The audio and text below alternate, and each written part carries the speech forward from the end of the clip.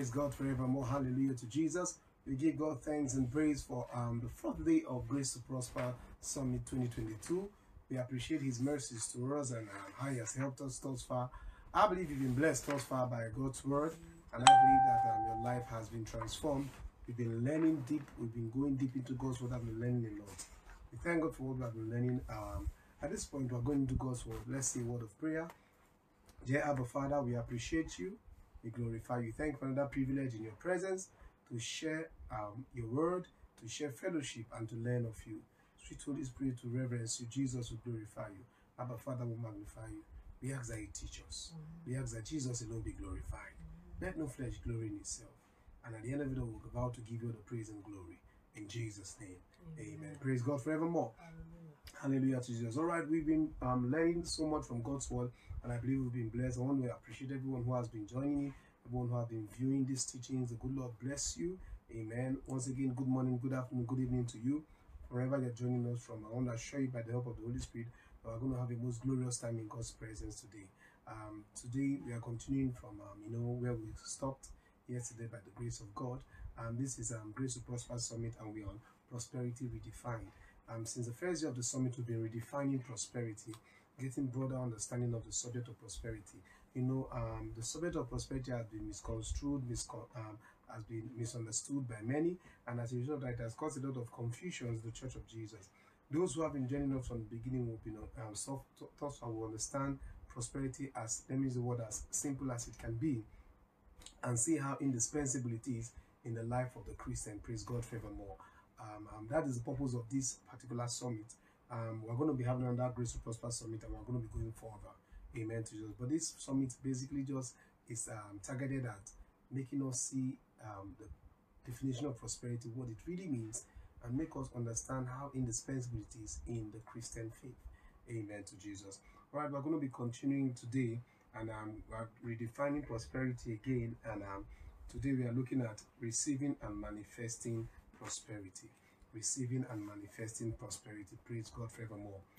Hallelujah to Jesus. Now, yesterday we understood basically the summary and the summation of everything was that Jesus removed the blockade to the blessing to allow free flow of the blessing from Abraham to the Gentiles. We understood quite a lot. Go over the teaching of Wednesday. It's awesome. Amen to Jesus. So today we're going to be continuing. And now we've understood the blessing. We've understood that prosperity is engrained in the blessing. When you talk about the blessing, you're actually talking about prosperity. One of the words that explains the blessing is the word prosperity. Hallelujah to Jesus. And we understood in one of our lessons that so much about the word about the blessing and prosperity. We understood that you, as a Christian, you cannot but be blessed because God blessed Adam in Genesis chapter 1:28. If you have a problem with the blessing, that means you have a problem with God. Amen. Praise God, because the blessing is empowerment given by God to man to fulfill his the task that God gave to man, and so it's indispensable. In fact, you cannot fulfill your God-given assignment without prosperity. Praise God forevermore. Hallelujah to Jesus. Amen and amen. Now, in our previous lesson, we learned that Jesus destroyed the works of the devil, which is all there is to sin, and redeemed us from the curse of the law and its curse, which enabled the free flow of the blessing of God from Abraham to all who believe in Jesus and his finished work. Amen. And he gave us what?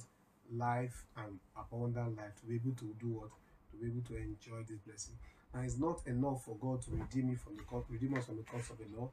It's not enough for Jesus to remove the blockade in the pipeline of the blessing. If that is done and we don't have a life to enjoy it, then the work was futile. Praise God forevermore. If we don't have more abundant life to enjoy it, then the work was futile. God does not bless and truncate. God is not the devil. We hear situations of people who they go to meet the devil for money, and there are different ways the devil makes them understand that they're not going to live long to enjoy the money. You get what I'm saying? God does not do that. When God blesses you, He gives you long and good life so you can enjoy the blessing. In fact, God wants you to enjoy the blessing. He wants us to enjoy the blessing. Praise God forevermore.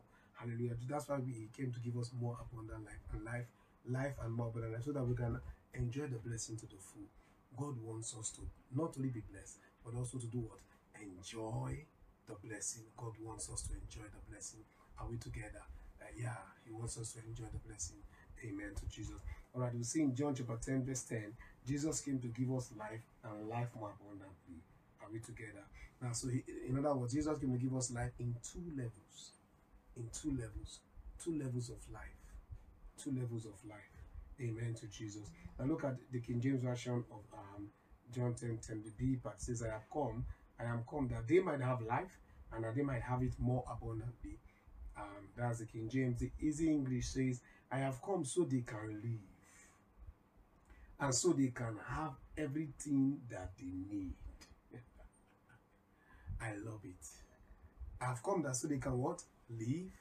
But not only live, so they can have everything that they need. My brother, it's not enough, my sister, it's not enough to just live. It's not just enough to exist. Are you get what I'm saying? For you to live, you have to have all you need. Are you getting me? And God, God made that glaring in the way He created, when He created the earth, Genesis chapter 1. You see, He created everything before He created Adam. Why did He do that? Because He didn't want Adam to come and meet lack or want. He wanted everything to be well provided for, so that when Adam comes, Adam meets everything he needs. So God wants not just for us to have life, but also for us to have everything that we need. Philippians 4 verse 19, my God shall supply all your needs according to His riches and glory in Christ Jesus. Now, God wants us to be fully supplied. Are you getting what I'm saying? It doesn't mean we will not have challenges. It doesn't mean that we will not have times when it looks like we're experiencing lack. Are you getting what I'm saying? But the experience of lack does not make it the lifestyle. Are you getting what I'm saying? The life that God planned for us is not a lack life. It is a full supply life. That's the reason why even when a child of God is experiencing some lack or want, you are not to take that as your final life. No. It might be just a passing phase and a condition, but that is not your life. You are fully supplied for. We are fully supplied for. Are we together? That's the reason why we can always have hope, even in a situation of lack, that it's not going to be like this forever. I've been in those different situations of lack. I remember there was a time when we were in our last missions field, when we didn't know when the next money was going to come from. Anytime I go to take money from the place I used to keep money, I make confessions, and the clothes of oil shall not fail. Neither shall the barrier fail until the Lord sends rain to the earth. I keep making that confession. And even there are times wherein, even in this mission field, when it looks like I'm taking like the last, or what is left is very little, I just say, my God shall supply all our needs according to His riches in glory when Christ Jesus. Why making that? Because I understand that lack is not my reality. Are you get what I'm saying? I'm to live in full supply. So even if it look like what I have now is little, it doesn't mean that that's the end. Are you get what I'm saying? Praise God. Hallelujah to Jesus. All right, so we see that Jesus gave us two levels of life. The first level is called life. Life is from the Greek word zoe. Zoe. And Thea defines zoe as one life. That is the state of one who is possessed of vitality or is animate. Amen. Number two, every living soul. So the life that Jesus came to give us here is what? Life. The life for every living soul. The life for vitality and being animate. So because remember, the Bible said that God told Adam, the day you eat of the fruit you shall die. And that day that Adam ate, he died. The Bible said the wage of sin is death, but the gift of God is eternal life through Jesus Christ our Lord. So when Adam ate the fruit, Adam died, and we all died. So when we died spiritually, it made us, let me use the word inanimate. It made us not vital. You understand what I'm saying? We lacked vitality in our spirit man. So when Jesus came, He came to give us the first thing, which was in the vitality in our spirit man, and make us live in our spirit man. Praise God forevermore. Then number two is what? Life, and it means of the absolute fullness of life. I get what I'm saying? Now, it's good to be alive. It's good to be alive in the spirit and everything. But now there's something called the fullness of life.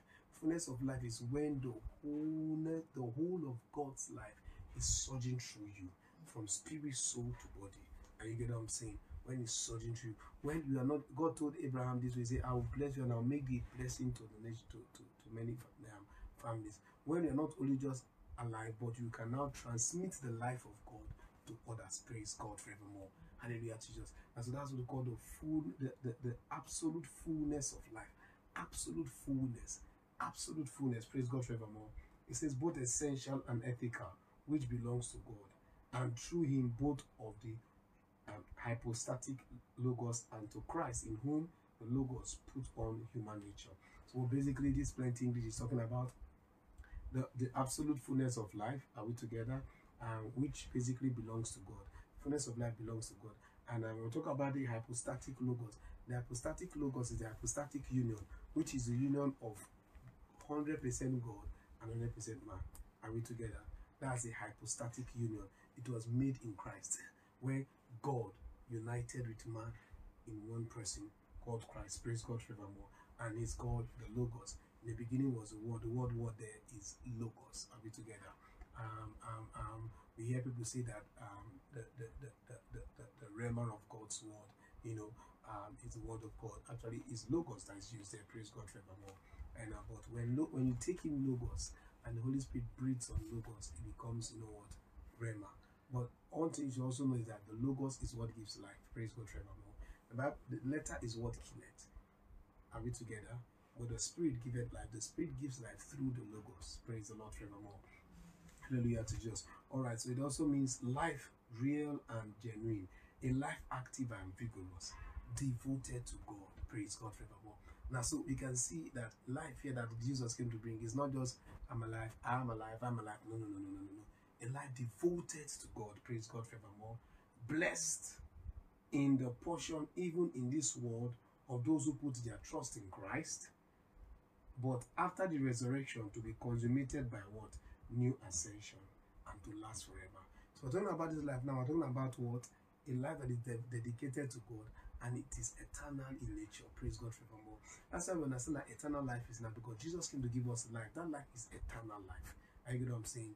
It's the life that God actually lives. Praise God forevermore. Hallelujah to Jesus. Now, so life is God. Life in summary is God's life, which is real, genuine, active, and vigorous, and devoted to Him, received by all who put their trust in Christ. This life is eternal. Are you get what I'm saying? It's a real life. It's a genuine life. It's an active life. It's a vigorous life. You see, the life of God on the inside of us is not docile. It's not dormant. Are you getting what I'm saying? And I see people that say, "Oh, I'm born again," but you see that they are just docile and they don't know. You are not really understanding the life in you. The life of God in us is active. The life of God in us is vigorous. Are you getting what I'm saying? It wants to exact the energy of God. Are we together? It wants to exact the power of God. It seeks to release dunamis on a daily basis. Are you getting what I'm saying? So when you have the life of God in you, you are always eager to release the dunamis of God. Amen. And I'm teaching to you now, I'm releasing the dunamis of God. For every one of us, there's one way or the other we release the dunamis of God. Praise God forevermore. We release the exousia of God. We release the kabod of God. We release the glory of God, the power of God. We release it every day. Praise God forevermore. Now, in your business place, you release it. That's to show that you have the life of God. It's vigorous. It's always wanting to release. Praise God forevermore. And this life also does what? It lasts forever. Amen. It lasts forever. Praise God. Hallelujah to Jesus. It's not a temporal life. It's not a temporal life. It's an eternal life. That's why it is forever. Praise the Lord forevermore. Now, the next level of life that Jesus gave us is more abundant life. More abundant life. That's the second level. More abundant life. Now, you see, more abundant is one word in the Greek. And it's the word perissos. Perissos. Perissos. And Thea defines perissos as exceeding some number or measure or rank or need. So more abundant life is a life that exceeds the measure of life. Are you get what I'm saying? Now, that's why it's the easy to say has given us life and given us all we need. Now, the life is a life of God. And now the more abundant life is a life that now exceeds the rank and exceeds the measure. Are you get what I'm saying? Now, the Bible speaking, it says we have been given the measure of faith. The measure of faith is the quantity of faith that's given to every one of us. And we now grow in it. Are you get what I'm saying? Now, but when we when we get born again, we receive the measure of faith, we receive the Holy Spirit. Now, but when we receive the more abundant life, it exceeds the measure of faith we have. And you get what I'm saying? It exceeds. Why? So that it can be able to maximize the measure of faith. In fact, it's a more abundant life that actually enables us use the measure of faith, work it out till it grows and become great. You get what I'm saying? So if there's no revelation of more abundant life, you will not be able to use the measure of faith that God has given you. That's the reason why a lot of Christians are not using the measure of faith. You go meet a man of God and you say, man of God, I have a problem, Man of God, so what's the prayer? And the man of God say, oh, this is a man of God prays for you, and you get it. The man of God has traded his faith. He first had $10,000 worth of faith. Let me use that word. 10 talents. Are you getting me? And then you brought your own to him, and he traded with your own and added to his own faith. Now you begin to say he's a big man of God, he's a big man of God. A man of God is one who actually gives himself to the word and to doctrine. Praise God forevermore.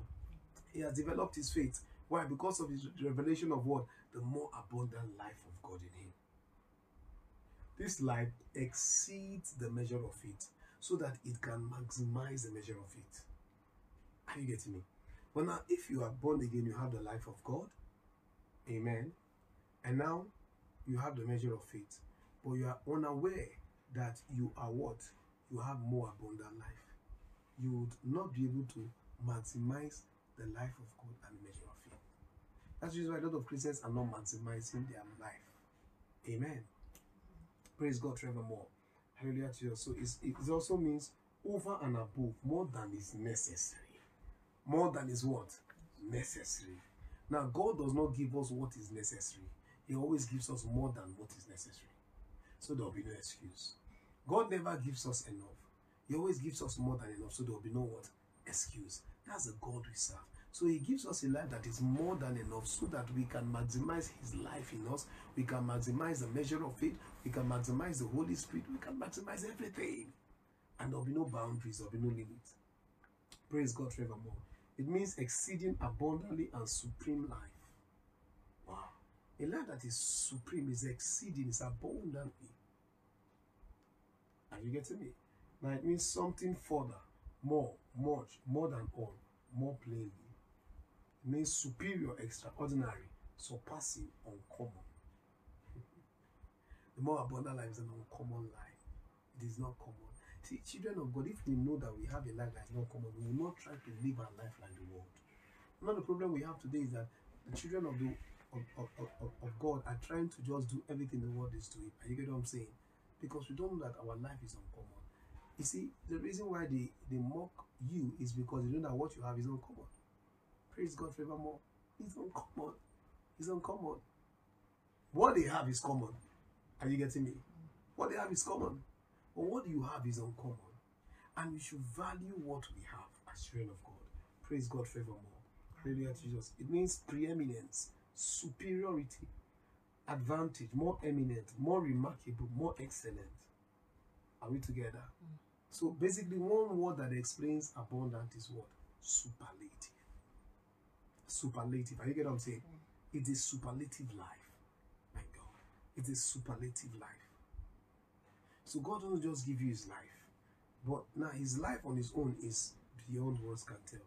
But now he knows that you have to live this life on earth. So what does he do? He gives you a superlative life in addition so that you'll be ahead of everybody on earth. Children of God are ahead. We live the superlative life. Are we together? Amen. So, but one of the problems we have most of the time is that we live as though we are living a lower kind of life. No, our life is the higher life. That means what is the highest life is the superlative life. Praise God forevermore. Now, one of the English words used by Strong to explain the Hebrew word for blessed is baraka. Baraka. Sorry, barak. Barak. Barak. And barak means, one word to explain barak is abundantly. Are you get what I'm saying? So when the Bible says, I've come that you may have life and have it more abundantly, simply saying, I've come that you may have life and have it barak. I've come that you may have life and have a blessed life. So a more abundant life is actually what? A blessed life. You can't remove blessing from this equation. Are you get what I'm saying? You can't. Amen. This means that a blessed life is an abundant life. This was what Adam enjoyed as a result of God blessing him in Genesis 1 verse 28. Are you get what I'm saying? That's what Adam enjoyed. An abundant life. You know, he was never meant to die. An abundant life. And for somebody to say, oh, but now we are now dying, no problem. But that does not still stop you from having an abundant life. Are you get what I'm saying? With the timing you have on earth, you can, oh my God, you can maximize life. You can maximize life as a child of God. Praise God forevermore. Amen. Now, Adam enjoyed, a blessed life in Genesis chapter 2, down to 3 before they misbehaved, But, Jesus came to give us this particular life in a superlative dimension. Are you get what I'm saying? Now, the same blessed life, but when Jesus came, he gave this blessed life to us in a superlative dimension. He gave it to us in a superlative quantity. He gave it to us in a superlative quality. Are you get what I'm saying? Now, so the life that Jesus gave is the blessed life that Adam lost in a superlative dimension, in a superlative quantity, in a superlative quality. That's why we are not permitted to live a common life, because this life is uncommon. You see, I think Christians should start taking glory. That means what? Should start being confident in the life that they have. Are you getting me? And stop trying to fit into the world to make people like you, to make the world like you. No, you have to be confident in the uncommon life you have. Are you get what I'm saying? Praise God forevermore. Hallelujah to Jesus. So Jesus gave us a more abundant life, which is called what? Prosperity. Prosperity. That's the life he gave to us. A more abundant life, which is called what? Prosperity. Now, Jesus did not just give us life alone, which entails salvation. Are you get what I'm saying? He also gave us superlative abundant life, which is what? Prosperity. So Jesus didn't just give us salvation, he also gave us what? Prosperity. And we understood that, we'll go further and see that salvation, inside the word salvation, the word salvation in the Greek is the word soteria, or the word sozo, and it means to deliver, it means salvation, yes, it means to prosper. Are we together? So you cannot have salvation without prosperity. Amen to Jesus. Hallelujah. Now,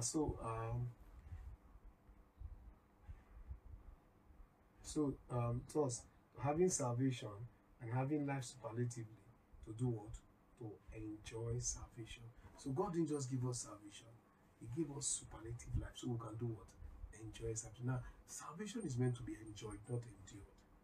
It becomes an endurance when we do not maximize the abundant life. I get what I'm saying? Yeah. People endure the Christian life because they do not maximize the abundant life. I remember once when I came to this mission field, someone was able to me say, now that they're born again, they're not enjoying life. I was like, I don't understand. Say, no, before when they were in the world, they, can carry girlfriends and every of that. Say, but now, no more girlfriends. Like, what? That was the first time I was hearing somebody talk like that. And it was sounding weird and whack to me. But you see, the reason for such kind of treatment is because they don't understand what the more abundant life is. You get what I'm saying? They don't understand what it means. A life that saves you from a lot of challenges is not a good life. And now you say you're not enjoying life. Praise God forevermore. Hallelujah to Jesus. All right. Now, so we see in Revelations 4 verse 11 that God created everything for his pleasure. Revelations 4 verse 11 says, thou art worthy, O Lord, to receive glory and honor and power. For thou hast created all things, and for thy pleasure they are and were created. God created everything for his what? Pleasure. Praise God forevermore. And now, being understood that God created everything for his pleasure, that's the reason why he gave more abundant life. Are you get what I'm saying? Because he wants you to enjoy salvation. He wants me to enjoy salvation. Are you getting me? The way we live salvation, our Christian life sometimes, as if we have told God, Jesus, to take the whole world. Okay, we have told the people to take the whole world and give us Jesus. We say we're satisfied. We'll be satisfied. So let's remain in this frustration, in this pain, in this eating from the sweat of our brow. It's because we chose Jesus. Like somebody will say, it's what you sign. We signed it, so we suffer it. Sign it to enjoy. But you know what? Even the disciples, they say, Apostle Paul say, count it all joy when I go through diverse temptation. Knowing that knowing that you try of faith, what work it patience. If they were saying that kind of thing, that means they had the more abundant life that made them enjoy their salvation. It made them enjoy their salvation. Like, you get what I'm saying? The more abundant life that made them enjoy, even in suffering. You know, Apostle Paul said, in hunger, in peril, in shipwrecks, in pains, I have been beaten, you know. Yet, after every of that, he said, I can do all things. Wow. Through Christ. Why would he say that kind of thing? Because it was a more abundant life in him that was making him enjoy this whole. For him, it was an adventure. Are you get what I'm saying? It's an adventure. For some of us, it is torture. But for Apostle Paul, it was an adventure. Then he said, like him and said, who shall separate us from the love of God? Oh, is it hunger? Is it persecution? He was just naming the things he had gone through. Is it peril? He was naming them. He named them for all of us. Amen. And he was trying to make us understand that, see, all these things, they are part of the adventure. If you don't go through this adventure, you're not going to be, you know, you're not going to be, fully mature. But number two, you're not going to, have a testimony concerning, the Christian faith and all it entails. The Bible speaking, it says, when we go to heaven, I'll begin to sing our victory song. The angels will look at us in amazement, asking, what are they saying? Are you getting what I'm saying? Because they didn't have the opportunity to have this adventure. Child of God, this is an adventure. I believe some of us like playing adventure games.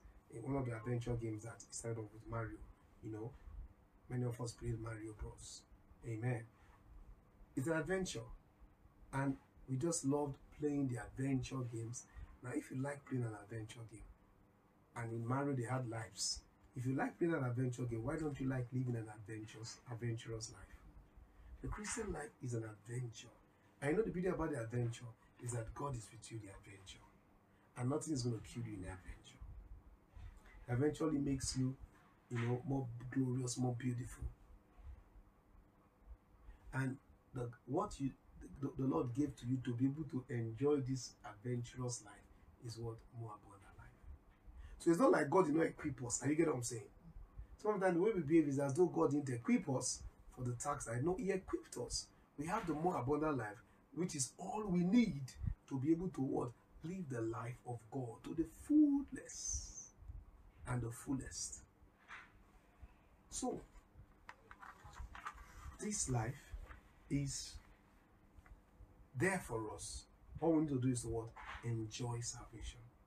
Use it to enjoy salvation. You're going to use more abundant life to use your faith. Are you getting what I'm saying? You're going to use a more abundant life to pray. You're going to use a more abundant life to fellowship with God. You're going to use a more abundant life to do everything you need to just enjoy your salvation. Praise God forevermore. I see God created everything for His pleasure. And, people who play Mario game, adventure games, what are they doing? They are getting pleasure. Is that not so? Now, so when God created the Christian life for us and gave us more abundant life, He created what we give Him pleasure. So every time, when you are going to Mario game, you jump, you take a coin, you take a coin just like that. So every time we take a coin, that means what? We take a coin in our walk in our Christian faith. God is excited. And you get what I'm saying? He's excited. He's excited. Now, so since God created everything for His pleasure, what is the pleasure? What pleasure does God derive from His children? What pleasure does He derive from His children? Because we must understand something, that God is not numb. He's not emotionless. He's not somebody who doesn't like having pleasure. He's just there. Some of us, the way we look at God as the only emotion He has is anger. I get what I'm saying? The Bible says, why do the heathen rage and the people imagine events? The king of the earth has set themselves against the Lord and against their native. But the Lord seated at them and laughed. He laughed them it was derision. That means God laughs. His only emotion is not anger. He laughs, and above all, his real emotion is love. Are you getting me? It's love.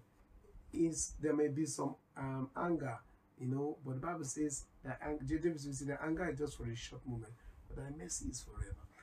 So God takes pleasure in us, his children. And what exactly does he derive pleasure for? Because actually God created everything for his pleasure. That's one thing you should understand. God created the whole of heaven and earth for his pleasure. Why did God create? Because he wanted to have fun. God did not create because he needed a serious. I get what I'm saying. He wanted to just be happy. Yes, he's always happy. Just let me say, he wanted to have fun. Yeah, that's why he created. So it means that he must ensure that everything gives him pleasure. That's why when in time of Noah, when he said the heart of man became wicked. God said, this is no longer man is no longer giving me pleasure. So what did he do? He wiped off that generation. Why? Because man was given pleasure. Creation was given pleasure. Are you get what I'm saying? Now, what precisely is the pleasure that God derives from his children? Psalm 35 verse 27 says, "Let them shout for joy, and be glad that favor my righteous cause. Yea, let them say continually, let the Lord be magnified, which had pleasure in the prosperity of his servant."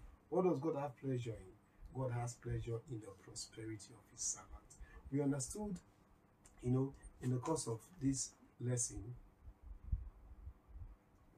that as children of God, we are born into the family of God and are adopted into the family of God as children, sons of God, heirs of God, and joint heirs with Christ. Amen. That's our status in the family of God. But also in the same family, we have responsibilities, and when we take our responsibility, we act as what we take into the status of what? Servants of God. Praise God forevermore. And we understood that Christians who like the status of sonship but don't like the responsibility of servanthood will not attain anything in the kingdom of God. Amen. Because the balance of both that brings about attaining heights in the kingdom of God, and actually that's a proof of what? Maturity. As a child grows, he wants to serve. That's the proof, one of the proof of growth. Are you getting what I'm saying? In fact, if he doesn't want to serve, the parents make him serve. Are you getting me? It's not only I've come home, daddy food, mommy food. No, they tell you have to do something. I was not a kitchen boy. I never used to cook in the kitchen, but they still made me do kitchen chores. I used to wash dishes. I used to grind the pepper. Amen. Wash the pot. Though I won't cook the food, but I will wash the utensils, and then I will also grind the pepper. Praise God forevermore. Then it's not now we use blender. Then we used to use a mortar and pestle. And my mom will tell you, grind it and let all the seeds be grounded. Let it be smooth. So then when you grind the flesh of the pepper and it's grounded, but the seeds are still showing, she says, no, this is the way to grind it. You use a pestle like this, you use it like this, you crush it. And so we go back to the work again. You crush it, and when you are grinding the pepper, just better to remove your eye. Because should there be an accident, you first have to attend to your eye before you go back to the pepper. Praise God. But now we're trained to understand that yes, you are a child of the house, but you must serve. You must what? Serve. Christianity without service is delusion. Are we together? And so God takes pleasure in the prosperity of what? His servants. He takes pleasure in the prosperity of his servant. That means when we take the responsibility of servant, God takes pleasure. When we don't take the responsibility of servant, God will not take pleasure. Do you see any parent who has a child and all the child does is eat and sleep, eat and sleep and play, and will never do any responsibility? As he's 15, he will never do any responsibility. Do you think that parent will be happy? Won't be happy. Praise God forevermore. Won't be happy. They won't be happy. So God takes pleasure when we take responsibility as what? As servants. Are we together? And when we take responsibility as servants, what happens? That we prosper. We prosper. Praise the Lord forevermore. Amen to Jesus. Now, if you look at even example, Abraham was so blessed. Even his servant Eliezer was also a blessed guy. Are you getting what I'm saying? Yeah, there's a mystery of rub-offs. Amen. Now, what is our part to play? What's our part to play? What's our part to play? The Bible says, Job 36 verse 11 says, if they obey and serve him, they shall spend their days in what? Prosperity, and their years in pleasure. What's our part to play to see the manifestation of prosperity now? Because we've understood from the beginning of this lesson that the prosperity of God is a blessing of God, the blessing that God communicated to humanity, to Abraham, amen, to Jesus, and we've understood that that's what that is already basically is provided. You see, God is not trying to bless us. God is not going to bless us. God has already blessed us. Are you getting me? I will say, bless God, God has blessed us in all spiritual blessings in Christ, in heavenly places with Christ Jesus. We are blessed. But now we have a part to make this thing manifest. We have a part to play to make it a reality, to make it physically tangible. Amen to you. So what are we to do that? Number one, obey God. Number two, serve God. Two things we must do. Obey God and what? Serve God. You see, we cannot stop saying this thing. There's no amount of grace that will make you not obey God. And there's no amount of grace that will make you not serve God. Are you getting what I'm saying? Yeah, let's not deceive ourselves. We are not saying we are perfect. Are you getting what I'm saying? We are growing in obedience. We are growing in service. I'm not telling you that I'm perfect. I'm not telling you that I've obeyed God totally. No. If I'm saying that, that's a lie. If no man can tell you he has obeyed God totally. He has never had to make a mistake in his work with God. That's a lie. We all make mistakes. But our yearning should be to what? To grow in obedience. I get what I'm saying? I'm not telling you that I'm serving God at the peak of my service. No. I can do better. I can do more. I get what I'm saying? Not I can. There's more for me to do. There's better for me to do. Are you getting me? Yeah. But I have to still keep serving. You cannot if you remove obedience and service from the equation of prosperity, you have nothing. Are you get what I'm saying? You have nothing. Because God has blessed us, but he only physically entrusts the blessing to those he trusts. Are you getting what I'm saying? He has blessed us. But when it comes to the manifestation, come on, we have a part to play. Some of the time, the way we talk, it's just as if God has done everything. We have nothing to do. So we just lazy about. You know what I'm saying? And then it just happen. You have to say, what must be, must be. That's a lie from the pit of hell.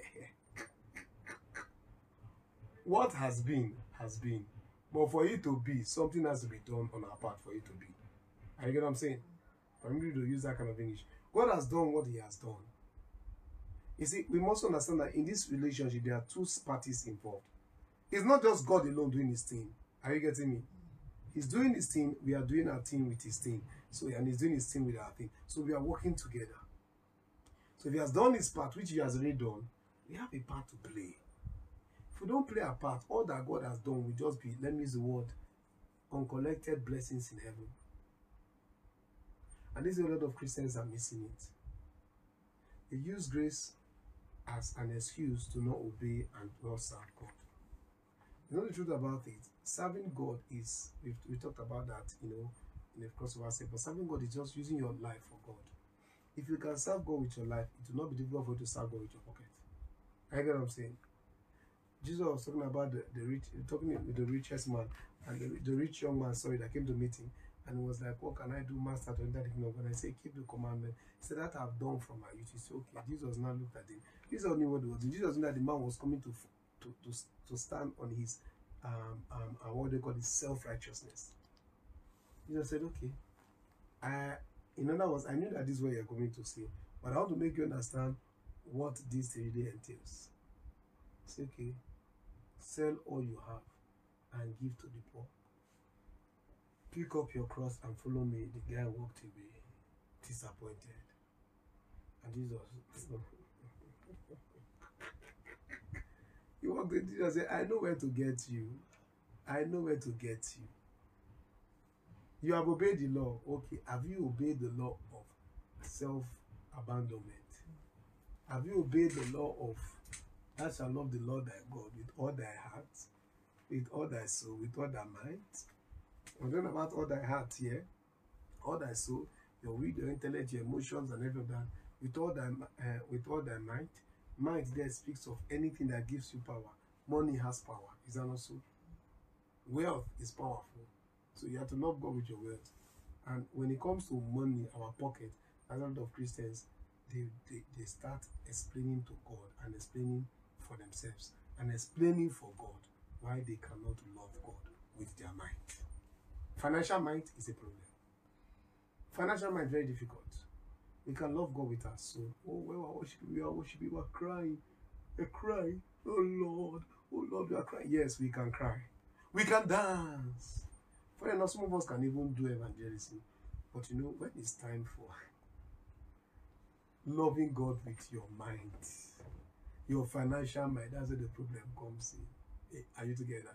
That's where the problem comes in. You know, over again, we'll talk about the financial might issue. Why? Because that's where man has issue. That's the only thing that always wants to take the place of God in the heart of men. Bible speaking, Jesus said you should either serve God or what? Mammon. And Jesus also said it's easier for a camel to pass through the eye of a needle than for a rich man to enter into the kingdom of God. And the disciples began to think seriously, saying, oh, so does that mean that no rich man can enter the kingdom of God? Now the eye of a needle is actually a small door in a big door. Are you get what I'm saying? Yeah. Very small door in a big door. And if for a human being to even pass it, some of the time they have to squat.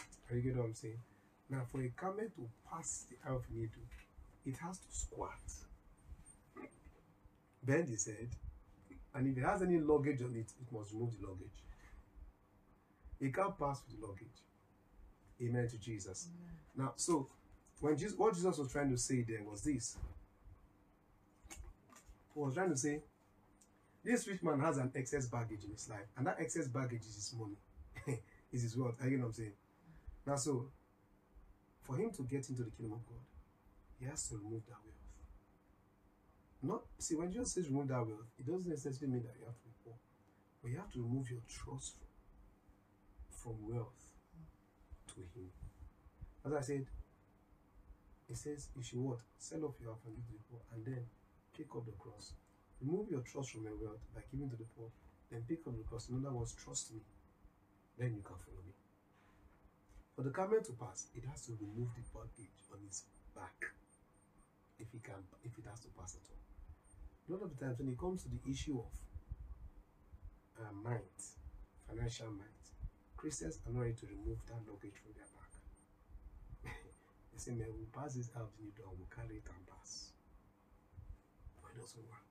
I get what I'm saying? It doesn't work. It doesn't work at all. Praise God. Yeah. So that's why we need to understand this aspect of obedience. We have arguments in church over when it comes to money, there's always so much argument. Are you get what I'm saying? There's so much argument. Simple is an issue of might. Loving God with your might. Are you get what I'm saying? It's just an issue of loving God with your mind. And you see, you love God with your might when you see him as all, and that makes you obey him at all costs and serve him. That's the problem the church has. See, some of the time, you see the way Christians are financially blessed. But once they start getting financially blessed, the next thing they start doing is that they start buying toys. Is that also? What do I mean by toys? Buy milk, buy cars, buy houses. Some of the times, I just think, and I look at the houses some of the time, and I say, okay, these houses we are building, they are made of blocks. Is that not so? Blocks. If a bulldozer comes and it hits the house, no matter the billions you use, it will still collapse. And that means what they call it, everything you built has collapsed. All your investment has collapsed. I heard the story about a particular man. He was always sitting by a church, and it always comes out when it was an old man looking wretched. He used to come out when they are playing the grand piano. Anytime they play the grand piano, he was a beggar. When I play the grand piano, he will come and stand near the church. He will listen to the grand piano play, listen till they finish playing. When they finish playing, then he goes. So he kept on doing it over and again until one day somebody had to go and say, Mr. Man, why is it that You always come for the play of grand piano. Why don't you enter inside the church? Why is it during the grand piano time you come out? I said, my brother, you understand. He was a white guy. He said, you see, I was once very rich. Very, very rich. He said, I invested into the capital market. He said, and the capital market collapsed. He said, and all my wealth went. You know how it happens now? It went. He said, today, I was once a rich man. Had houses, had money, had cars. He said, but everything vanished. He said, all I had vanished. From my money to my cars to my house, everything vanished. He said, well, you know, while I was rich, I bought that grand piano you're hearing. I bought it for that church. He said, so now, of all I possess in life, the only thing that I have left of value is that grand piano that I bought for church. It's not his portion, it's not his property, you know what I'm saying?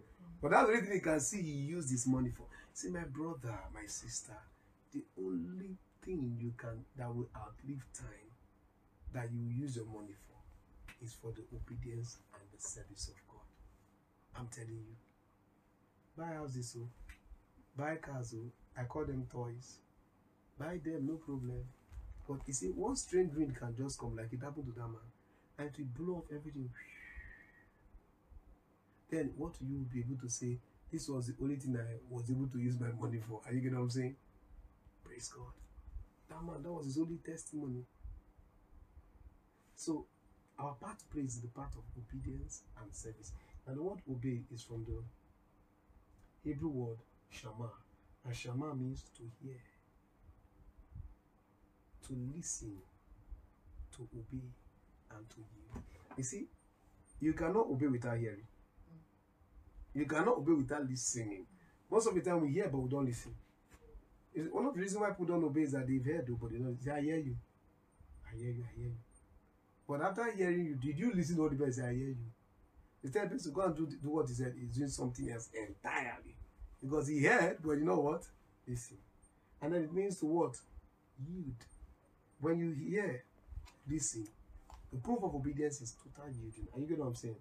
This means obedience actually entails a decision and a choice to hear, number one, to listen, number two, to obey, number three, and then to yield to God. To hear God is a choice, so it's a decision. To hear God.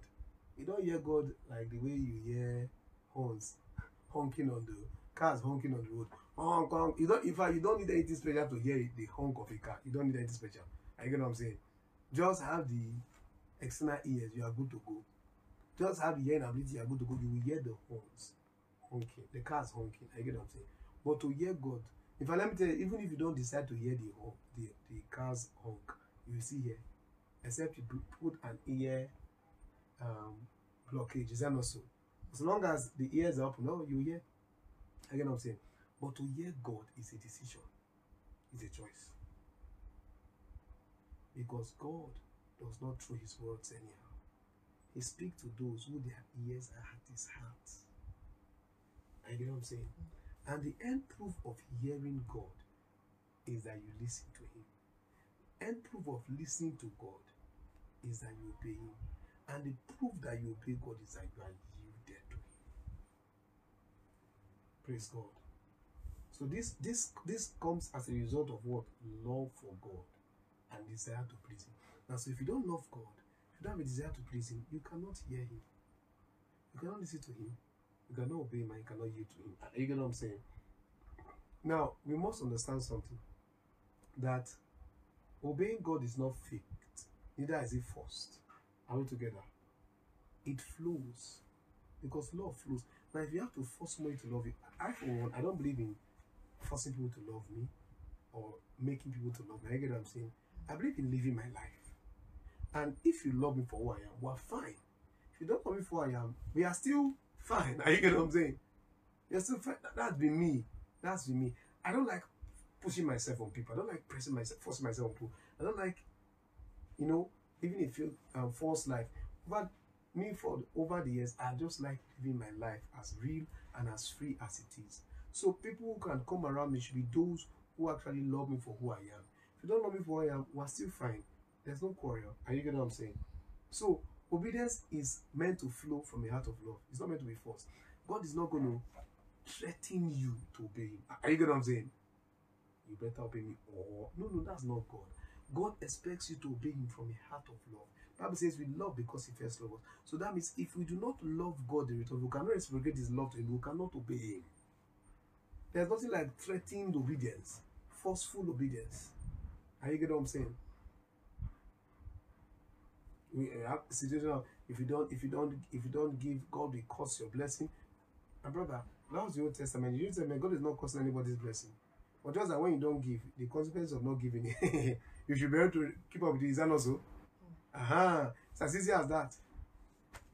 You see, if the soul that sinners shall die, yes, the soul that sinners shall die. But God is not threatening you with death. There's already a law in place. Are you getting what I'm saying? If you sin, you made a choice. You actually at that point chose death. God is not threatening. God was not forcing himself on it. The Bible says in Genesis chapter 6 says that my spirit shall no longer strive with man. For his what? For dust. The number of years shall be 120. God got to a point and said, no, I will no longer strive with man again. I will no longer strive with man. God stopped striving with man in Genesis. He stopped it since then. He won't start it now. Are you get what I'm saying? He won't start it now. So God isn't going to force obedience on you. No.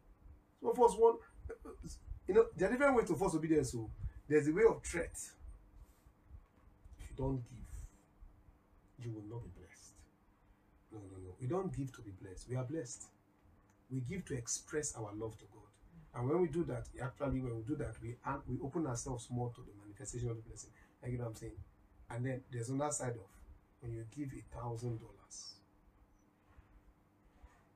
the Lord in 3 days is 72 hours, $10,000 will come. God is not let me use the vernacular kalu master. He's not a casino manager. Are you get what I'm saying? He's not a gambler. Are you get what I'm saying? Those are different ways of coercing people to, obey God. No. Manipulate them, coerce them, force them. No.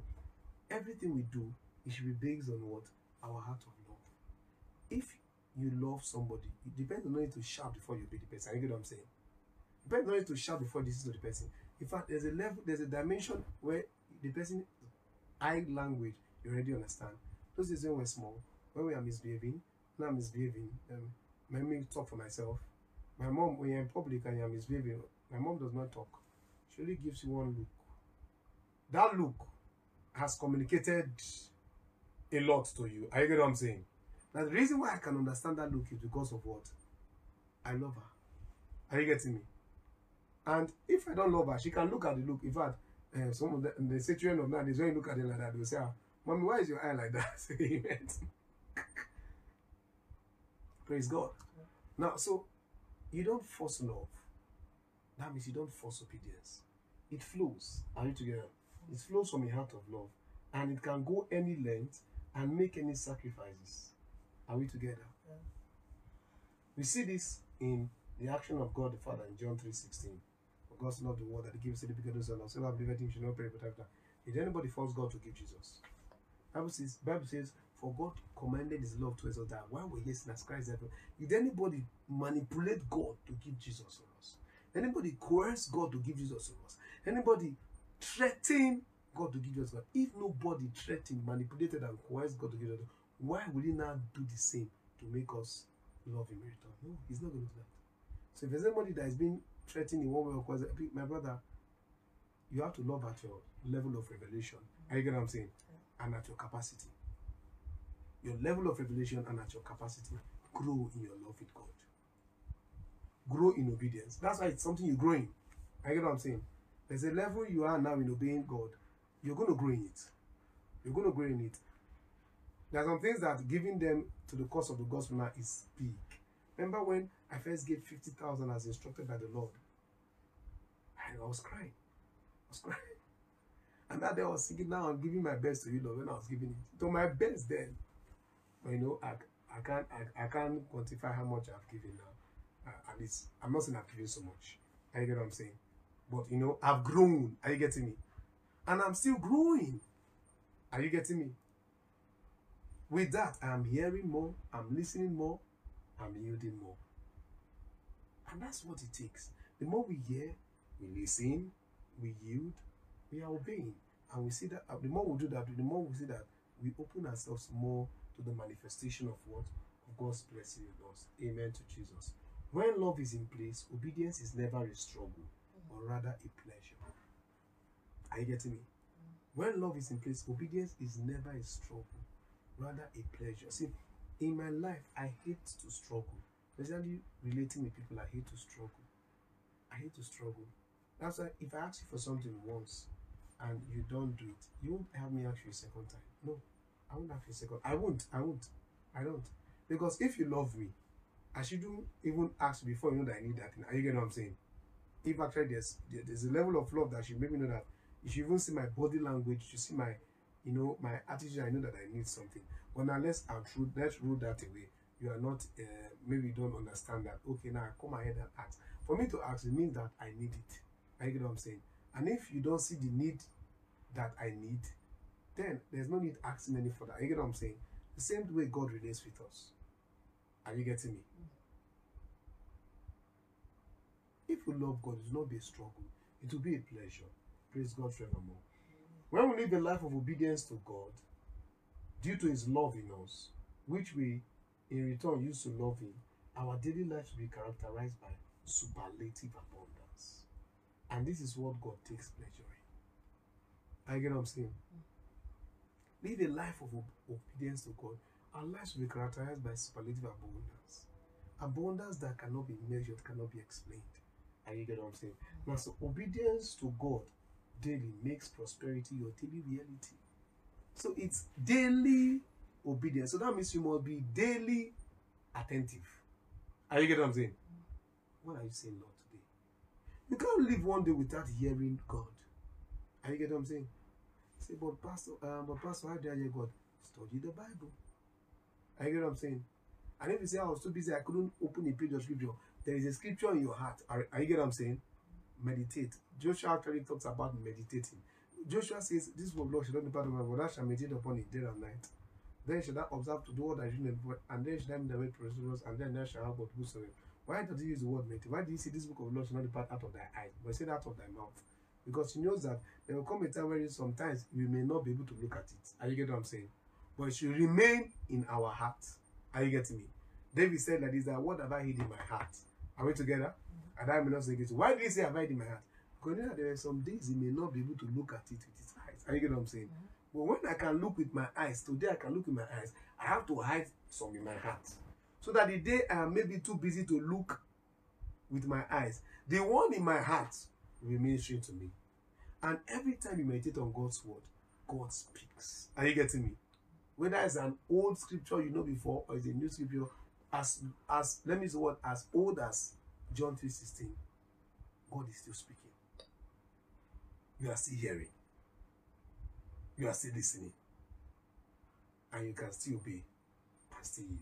Praise God forevermore. And then the next thing is serve God. Serving God means making the choice and decision and taking responsibility to be a born slave of God. It's a choice you make. Are you getting what I'm saying? God, it is you and I forever. I am your servant forever. You know, I am your slave forever. Your slave I remain. I can't be enslaved. Lord, my ears are thy punctured.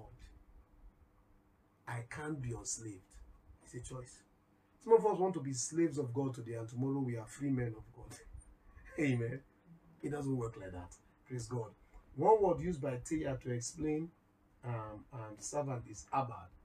The Hebrew word for the Greek word for servant is abad, and one word used to explain abad is to make oneself a servant. To make oneself a what? Servant. To make oneself what? A servant. That is an intentional choice. You see, this servant of God we're talking about here is not, let me use the word, a gift. Are you getting me? It's not a coincidental thing. I just don't know how I became a servant. No. It's not like the way they did slave trade. They came to people from Africa and they just woke up one morning and they were slaves. No, I'm not talking about that. Are you getting what I'm saying? I'm talking about a choice you make. Lord, I am your servant. Your biddings will I do, and your biddings alone. Praise God forevermore.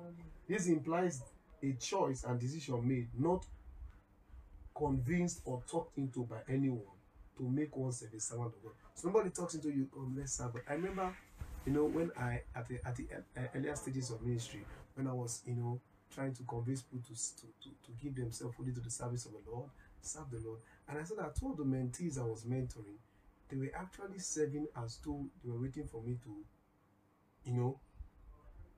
free them of their service. You get what I'm saying? They were actually serving as though they were waiting for, let Pastor Keto tell us you are free one day. One of them was one who told me, say, the way the lady is serving, she's serving as though she's really waiting for the day that she will become free. In other words, I was putting her in bondage. It's quite unfortunate that, she passed on and I didn't even know. Amen. So some of us don't understand that this bond servant, the main things it does for us. And the other one told me, he said, oh, I got too involved too early without knowing the intricacies. And I was like, okay, I'm sorry. So now you will never tell me, you never see me tell anybody, serve the Lord. Give yourself wholly. Give yourself to God. No. It's your choice because I've had my experience. And you get what I'm saying? So now I know it's a choice. From scriptures I found it's a choice. I made my choice. You have to make your choice. If you don't make your choice, I'm sorry, there's nothing I can do for you than to do what? Than to keep telling you it is a choice. That's the best I can do for you. It's a personal decision. It's a personal choice. And you get what I'm saying? Because when you make your choice, you be ready for all that comes with it. Praise the Lord forevermore. Somebody asked, I did an interview, and people were calling in, and somebody sent a message that was like, he's a young chap and he wants to know what it entails to do the ministry, and what advice can I give in ministry? And Pastor was one who actually replied him. She said, be sure that God has called you. I said, when you know that He's called you, what you do is what? Start following Him, and everything you see along the way, take them in good faith and continue. And that advice was too short and too sharp, and he never replied us again. But I'm telling you, that's the true servant mentality. God, you've called me. I'm going with you. I'm serving you. Whatever comes my way, I just keep going on. I know the good thing. Only the purpose of God comes your way. And you get what I'm saying? Praise God forevermore. Hallelujah to Jesus. Amen. Praise God. All right. So, serving God is meant to be what? A choice and a what? Decision. So until it becomes a personal decision and choice, prosperity remains far-fetched to available. Are you getting me? Until serving God becomes a personal decision and choice, prosperity remains what? Far-fetched, so, though it is what? Available. I see a lot of some Christians are saying, man, why am I not experiencing this more abundant life, this fullness of life? The question is not far-fetched. The answer is not far-fetched. Are you serving God? Are you getting me? Because the manifestation of the blessings of God will still remain far from you so long as you distance yourself from being a servant of God. And we say, I don't want to get too involved. I don't want to get involved. I don't want them to call me, this is what it is. I don't want to call me a fanatic. Live from the pit of hell. You get what I'm saying? I don't know. See, I don't know called a fanatic. See, I don't want to be called a religious fanatic. My brother, we must be fanatical about something. If you're not fanatical about Jesus, you'll be fanatical about politics. If you're not fanatical about politics, you're fanatical about what? What else again? Football. You're not fanatical about football. You must be fanatical about something in life. Are you get what I'm saying? Nobody says and is there, I'm not. No, we're all fanatical. So you choose what to be fanatical about. When the time I was fanatical about football, I played football. When Nigeria is playing like this, my heart is in the sky. It is beating. It is beating. It is beating. When Nigeria lose, I go into mourning mode. We mourn for days when Nigeria loses. When Nigeria wins, we celebrate for this. What a life. I remember when I was a child, I remember when we I'll ask my brother, what's tomorrow? See, tomorrow is Wednesday. So what are we eating tomorrow evening? Tomorrow evening, we had a food timetable. Tomorrow evening, we're eating rice. And you see, between that night, Tuesday night, and tomorrow, Wednesday night, I'll be filled with excitement. So happy. What makes me happy? Rice. Now, I ask, what's tomorrow? Tomorrow is Thursday. What are we eating tomorrow evening? Beans. Oh. Between Wednesday evening and Thursday evening, I am sad. Why? Beans has made me sad. I'm telling you, I remember it. I can't imagine what made me think like that. Why food will control my emotions? I didn't like food when I was a child. You know, what am I trying to tell you? I was fanatical about what we eat. Yeah. So let me tell you, my brother, stop deceiving yourself, my sister, stop deceiving yourself. We are all fanatical about something. We are serving something. If you're not fanatical about Jesus, you'll be fanatical about money. Or you'll be fanatical about politics. Be fanatical about football. You must be fanatical about something. I don't want to be called a fanatic. My brother, you choose. But if you don't choose Jesus' fantasy, you have chosen fantasy for nothing. You're fanatical about something else. Praise God forevermore. Hallelujah to Jesus. Now, so it's a choice that we make. The choice that we make. Amen to Jesus.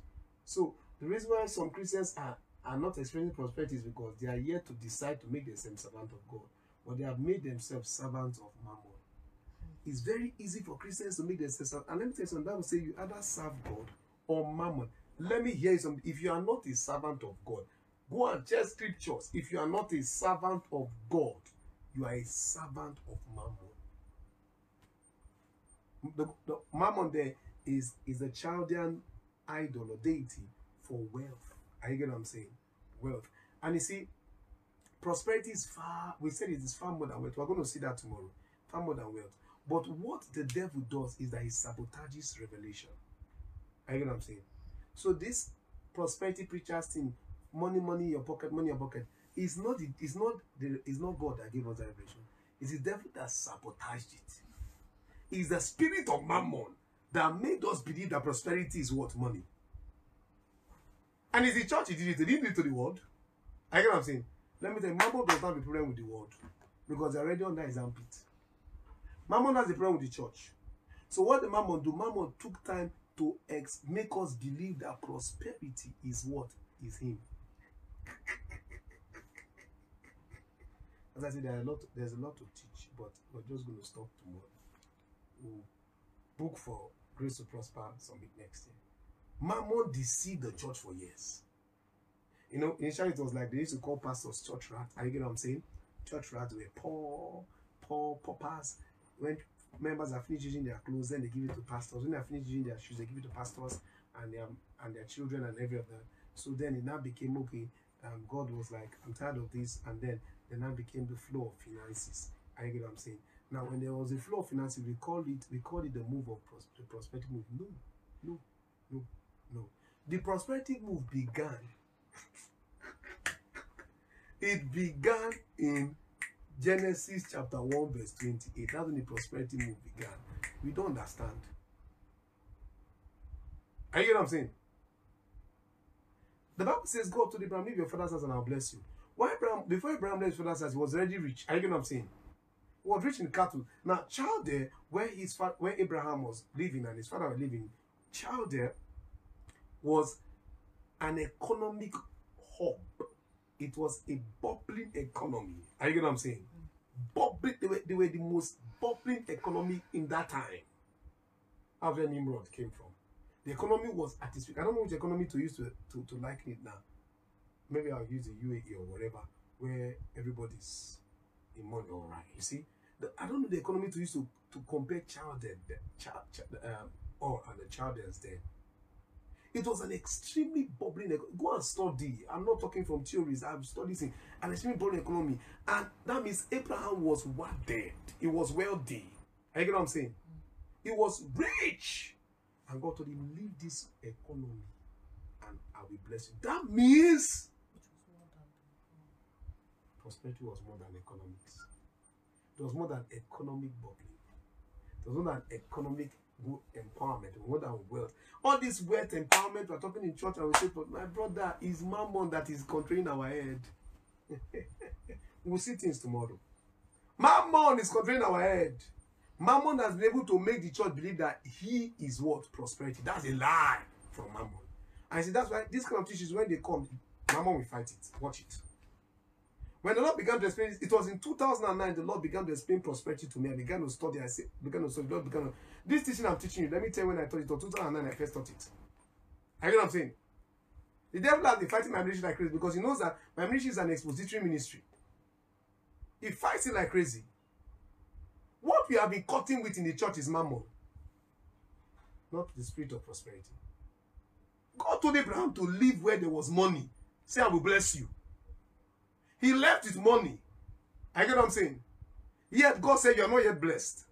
Are you getting me? Even with the wealth, God told him, you are not yet blessed. Come, let me go and bless you now. Let me go and bless you now. But today, when we see money, say that's the blessed guy. That's the blessed guy. God said this guy was not blessed when he was in economic boom. And he moved with money. And yet God said he was not blessed. But today, we have turned it the other round. Economic boom is the proof that we are blessed. Mammon has deluded the church. But I see deliverance coming in the name of Jesus. Watch this very well. Bible says Abraham went to one, he came back, and he paid a tithe to Melchizedek of the things he got from the war. Is that not so? Prior to that, he was blessed. So Abraham, he was rich. I get what I'm saying. Abraham was rich even before he paid tithe. So even tithe is not what makes you rich. I get what I'm saying. But although the Hebrew word for tithe is the word azar, and azar means rich. I get what I'm saying. But it's not actually tithe that makes you rich. Because Abraham paid tithe after he had even after he was rich. He was even rich before he paid tithe. So now these are so Lord have mercy. These are some mammonic configurations in the church. Are you get what I'm saying? And mammon has been able to make us believe that he is prosperity. No, that's a lie. That is what? A lie. That's a lie. That's a lie. Prosperity is too big. It's too big for mammon to take its place. Are you getting what I'm saying? It's too big. So that's one thing we need to understand. If you are not serving God, you are serving mammon. See, but pastor, see, I'm not after money. When you draw the circle finish, when you get to 360, when you finish drawing the circle, you end up money. Watch it. You end up money. Pastor, see, I don't like this money thing. I don't want to be a fanatical Christian, but you see, I'm not serving mammon. Don't worry. The reason why you don't want to be fanatical, when you draw it finish, the circle, you end up mammon. If you are wise, if you tell yourself the truth, the reason why I don't want to be fanatical, you will finally end up mammon. Mammon has these expressions. It's not just money, it's wealth. It's wealth. So wealth, possessions. Let me not go into mammon talk. I'm not preaching mammon talk today. We are going to talk that when we come. Are you get what I'm saying? That's a lot of Christians don't understand. And that's why the devil sabotage the gospel, the revelation of prosperity with the spirit of mammon. Are you get what I'm saying? It was a big sabotage on the church. That is the reason why I was watching something years and somebody say, why would they not keep people for it? Why are we 17 years, 19 years to not be keeping people for rituals? See, when somebody will come and sing a song, and the lyrics of the song is, we are getting into danger, we are getting mad, we are getting wild, we are going to kill. And after singing that kind of song, people giving award, people giving car, people giving is that not the spirit that released to the air? Selling. Why people that are trying to live with integrity, trying to live their life praying to God, they are getting more frustrated. Said people will actually get into danger. They will kill. They will get mad. Is that also? It's the operation of mammon, and it has crept into this church long time ago. Are you get what I'm saying? We must understand, if you are not serving God fanatically, you are serving mammon fanatically. It's nothing like mild service of God. No, it's not mild. It's either you are hot or you are what? Cold. There's no lukewarm here. Alright, the reason why okay, so I want you to go and listen to our crossover teaching, 2021 crossover to 2022. Go and listen to it. We talked a lot on serving God. Listen to it, you're going to get blessed. Now, one word used by Strong's to define Abba, that is that's the word serve is worshipper. I get what I'm saying? A worshipper. This implies a choice and decision made, not convinced or talked into by anyone, to make oneself a worshipper of God. So to be a servant of God means to be what? A worshipper of God. It does. First, we said it is one who decides or makes himself a servant. Number two is one who what decides to be what a worshiper of God. Are you get what I'm saying? Being a worshiper of God is total and absolute reverence and adoration for God with the whole being in spirit and in truth. This is more than just singing a song. It is living the life that adores God. Another deception that the devil has done to us is what? He has made us believe that worship is a song. You know, he said they have praise song and worship song. I may not believe that when we sing a song, we are worshiping God. That's not that deception. Worship is bigger than song. The same way prosperity is bigger than wealth. I use the word bigger to just because you cannot explain it. Are you get what I'm saying? But it's beyond bigger than. Same way worship is bigger than songs. Worship is about a life that adores God. And that means it means that we grow in worship. Are you get what I'm saying? We grow. The more our life adores God, the more we worship Him. That means we grow in worship.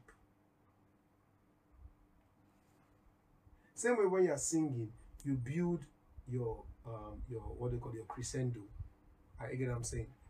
Same way you build your worship to God, you grow in worship. I'm in a level of worship now. I'm trusting God to grow higher. And I believe that you and my brother, my sister, you are trusting God to also grow what? Higher. It's living a life that adores God. As you get what I'm saying?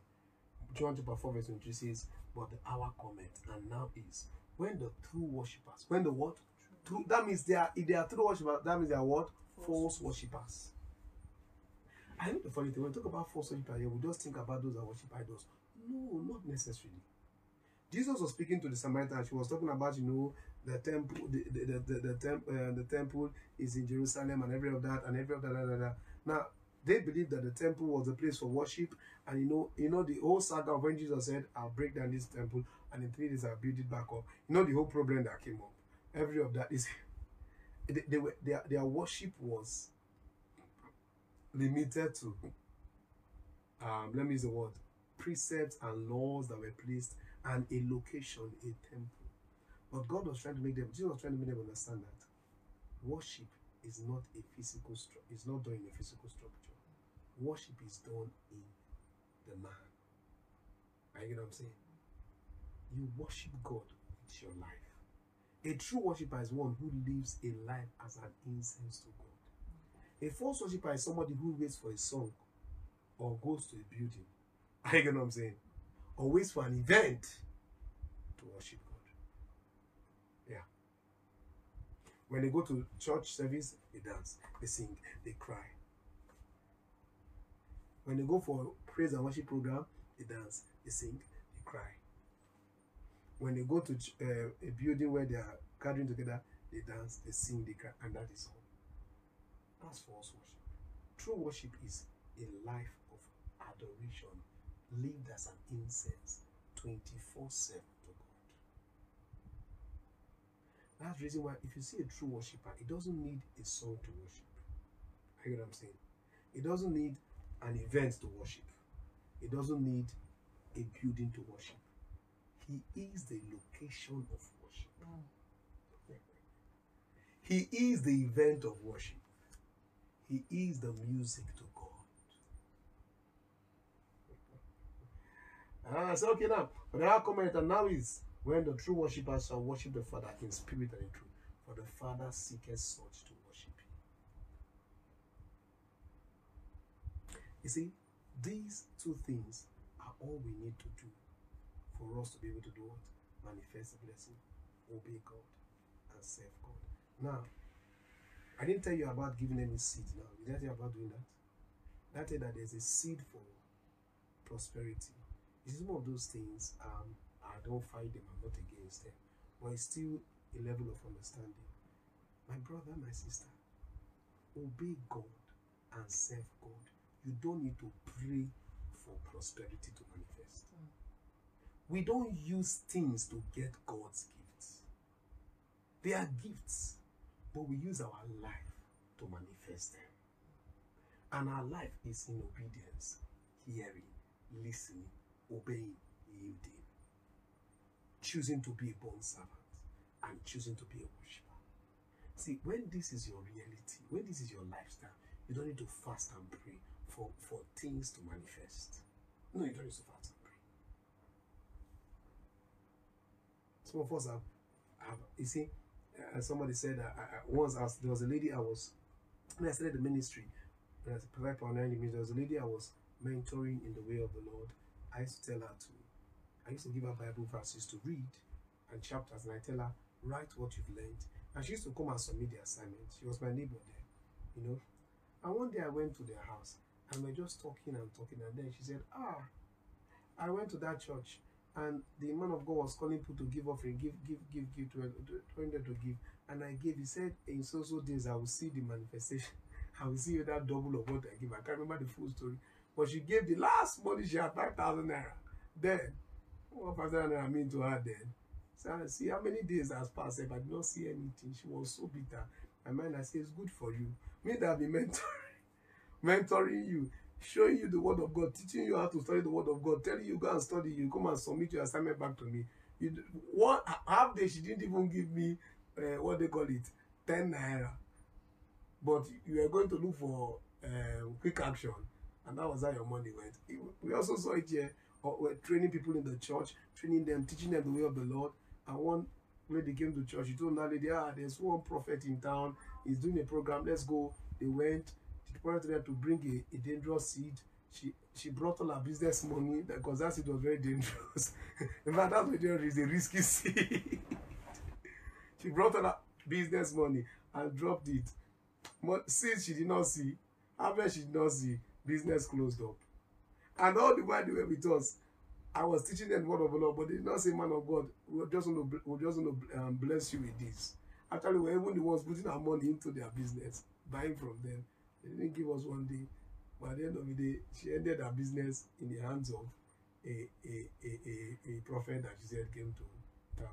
That's what I'm trying to tell you. You see, all this, our casino way of doing Christianity is not helping us.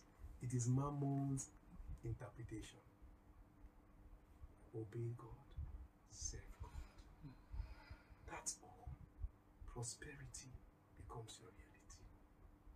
That is why for me now, if you like, jump up, jump down. I say, give this, no matter the title you give to the seed, jump up, jump down. If God have not obeyed, that means I've not heard, I've not listened, and I've not, it's until I hear, I listen, and God say, go ahead and give that, then I cannot obey and yield. If that has not happened, call it whatever name, I won't give. I won't give. You know what I'm saying? As a family, we have given to ministries that they don't know about us. We've given. And we give, we don't have any issue. We are thankful to God. Why? Because we had the Lord tell us. We heard, we what? Listened, and we did what? Obeyed. And by the privilege of God's grace, we are enjoying the prosperity of God. We are enjoying it. So my brother, I don't know what you have heard about prosperity, how to see it manifest. This is just the two things you need to do. Obey and serve God. When we choose to be born slaves to God and servants of God and choose to obey Him, prosperity becomes our reality. I believe somebody has been blessed. But before we pray, I want to pray for those under the sound of my voice who have not made Jesus a Lord and personal Savior. You're there, you've not made Jesus a Lord and personal Savior. You want to make that decision. It's the best you can do. That's the first step. That's the first hearing. It says, when you hear His voice, harden not your heart. Like in the day of provocation. You know what I'm saying? That's the first thing to hear. And that's the first thing to listen to. The call of Jesus for salvation. If you want to hear that call, just say this prayer after me. Please, I encourage you to do it. Say, dear Lord Jesus, I come to you today. I know that I'm a sinner. I know that on Calvary's tree you died for me and shed your blood to take away my sins. Jesus, today I surrender my life to you. I make you my Lord and personal Savior. Because you chose me, I choose to serve and follow you all the days of my life. Thank you, Lord God Almighty, in the name of Jesus. Father, I thank you for all those who have made this prayer. Thank you for receiving them in the beloved. Thank you for granting me grace to serve and follow the days of my life. Thank you, Lord God Almighty, in the name of Jesus. Now we're going to pray this one prayer. Lord, I receive and maximize grace. to obey and serve you. Open your mouth and pray. Lord, I receive and maximize grace to obey and serve you. Onzi brandi keskebetesa. Makure kite sembrege desa. Brongodos kibelenge de borogodos. Rembrege de lebebe de beisha. Rombo godolo bobo de borogodos. Brige de lebebe de gadesh. Robo do godosh kebe de gadesh. Ri inkanduru bakandrubosh. Imbrogodo bongorogodosh. Mambrige de lebele de gadesha. Rombrege de gadesh. Brongi de la boga de gadosh. Renga de gadosh. Lord, I receive and maximize grace to obey and serve you. Ezuzaga, Igagado Gaga, Zebria Kada, Zagadus, Endria Kikendruboloso, Imbreketo Sakalaka, Mandre Gedele Bebedesha, Mambrie Gedele Bebequatala, Rambrie Gedele Bedosha, Rambrike. So I receive and maximize grace to obey and serve you, Lord. Thank you, Jesus. In Jesus' name. Lord, we thank you for your word. Thank you for blessing us once again. Lord, we receive and maximize grace to obey and serve you. No matter no matter how difficult it may be to obey, Lord, we receive grace and maximize grace to serve you, to obey you. No matter how difficult it may be to serve you, Lord, we receive and maximize grace to serve you. Thank you, Lord God Almighty. Be glorified forever, Jesus. In Jesus' precious name we pray. Amen and amen. Thank you for your time. God bless you. Grace to you. See you tomorrow.